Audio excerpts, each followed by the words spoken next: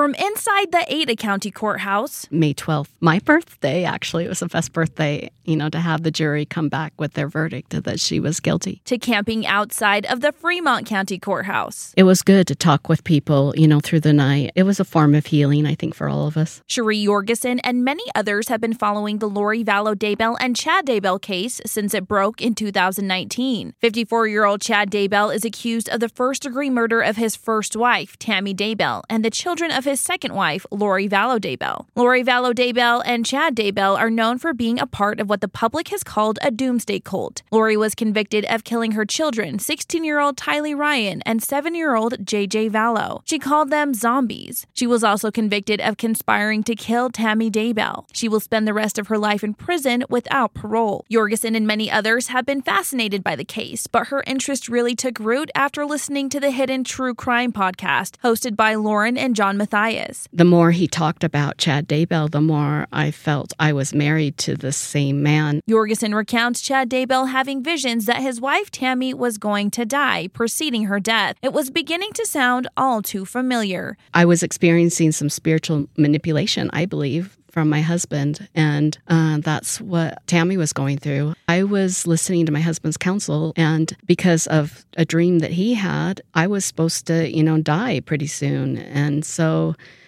I didn't feel like he wanted to be married to me anymore, and it was reciprocated. For Yorgesen and others, following the Lori Vallow-Daybell case has been rewarding. I think that's what makes this whole sentencing so wonderful, because people have seen her get away with so much for so long. Now, Lori is being extradited to Arizona for crimes of conspiring to kill her late husband, Charles Vallow, in 2019. Yorgesen believes many will follow the case across state lines. I know the people that spent the night in front of the courthouse the night before she was sentenced will definitely be doing it. Chad Daybell's jury trial will begin April 1st, 2024. For BYU Idaho Radio, I'm Natalia Hepworth.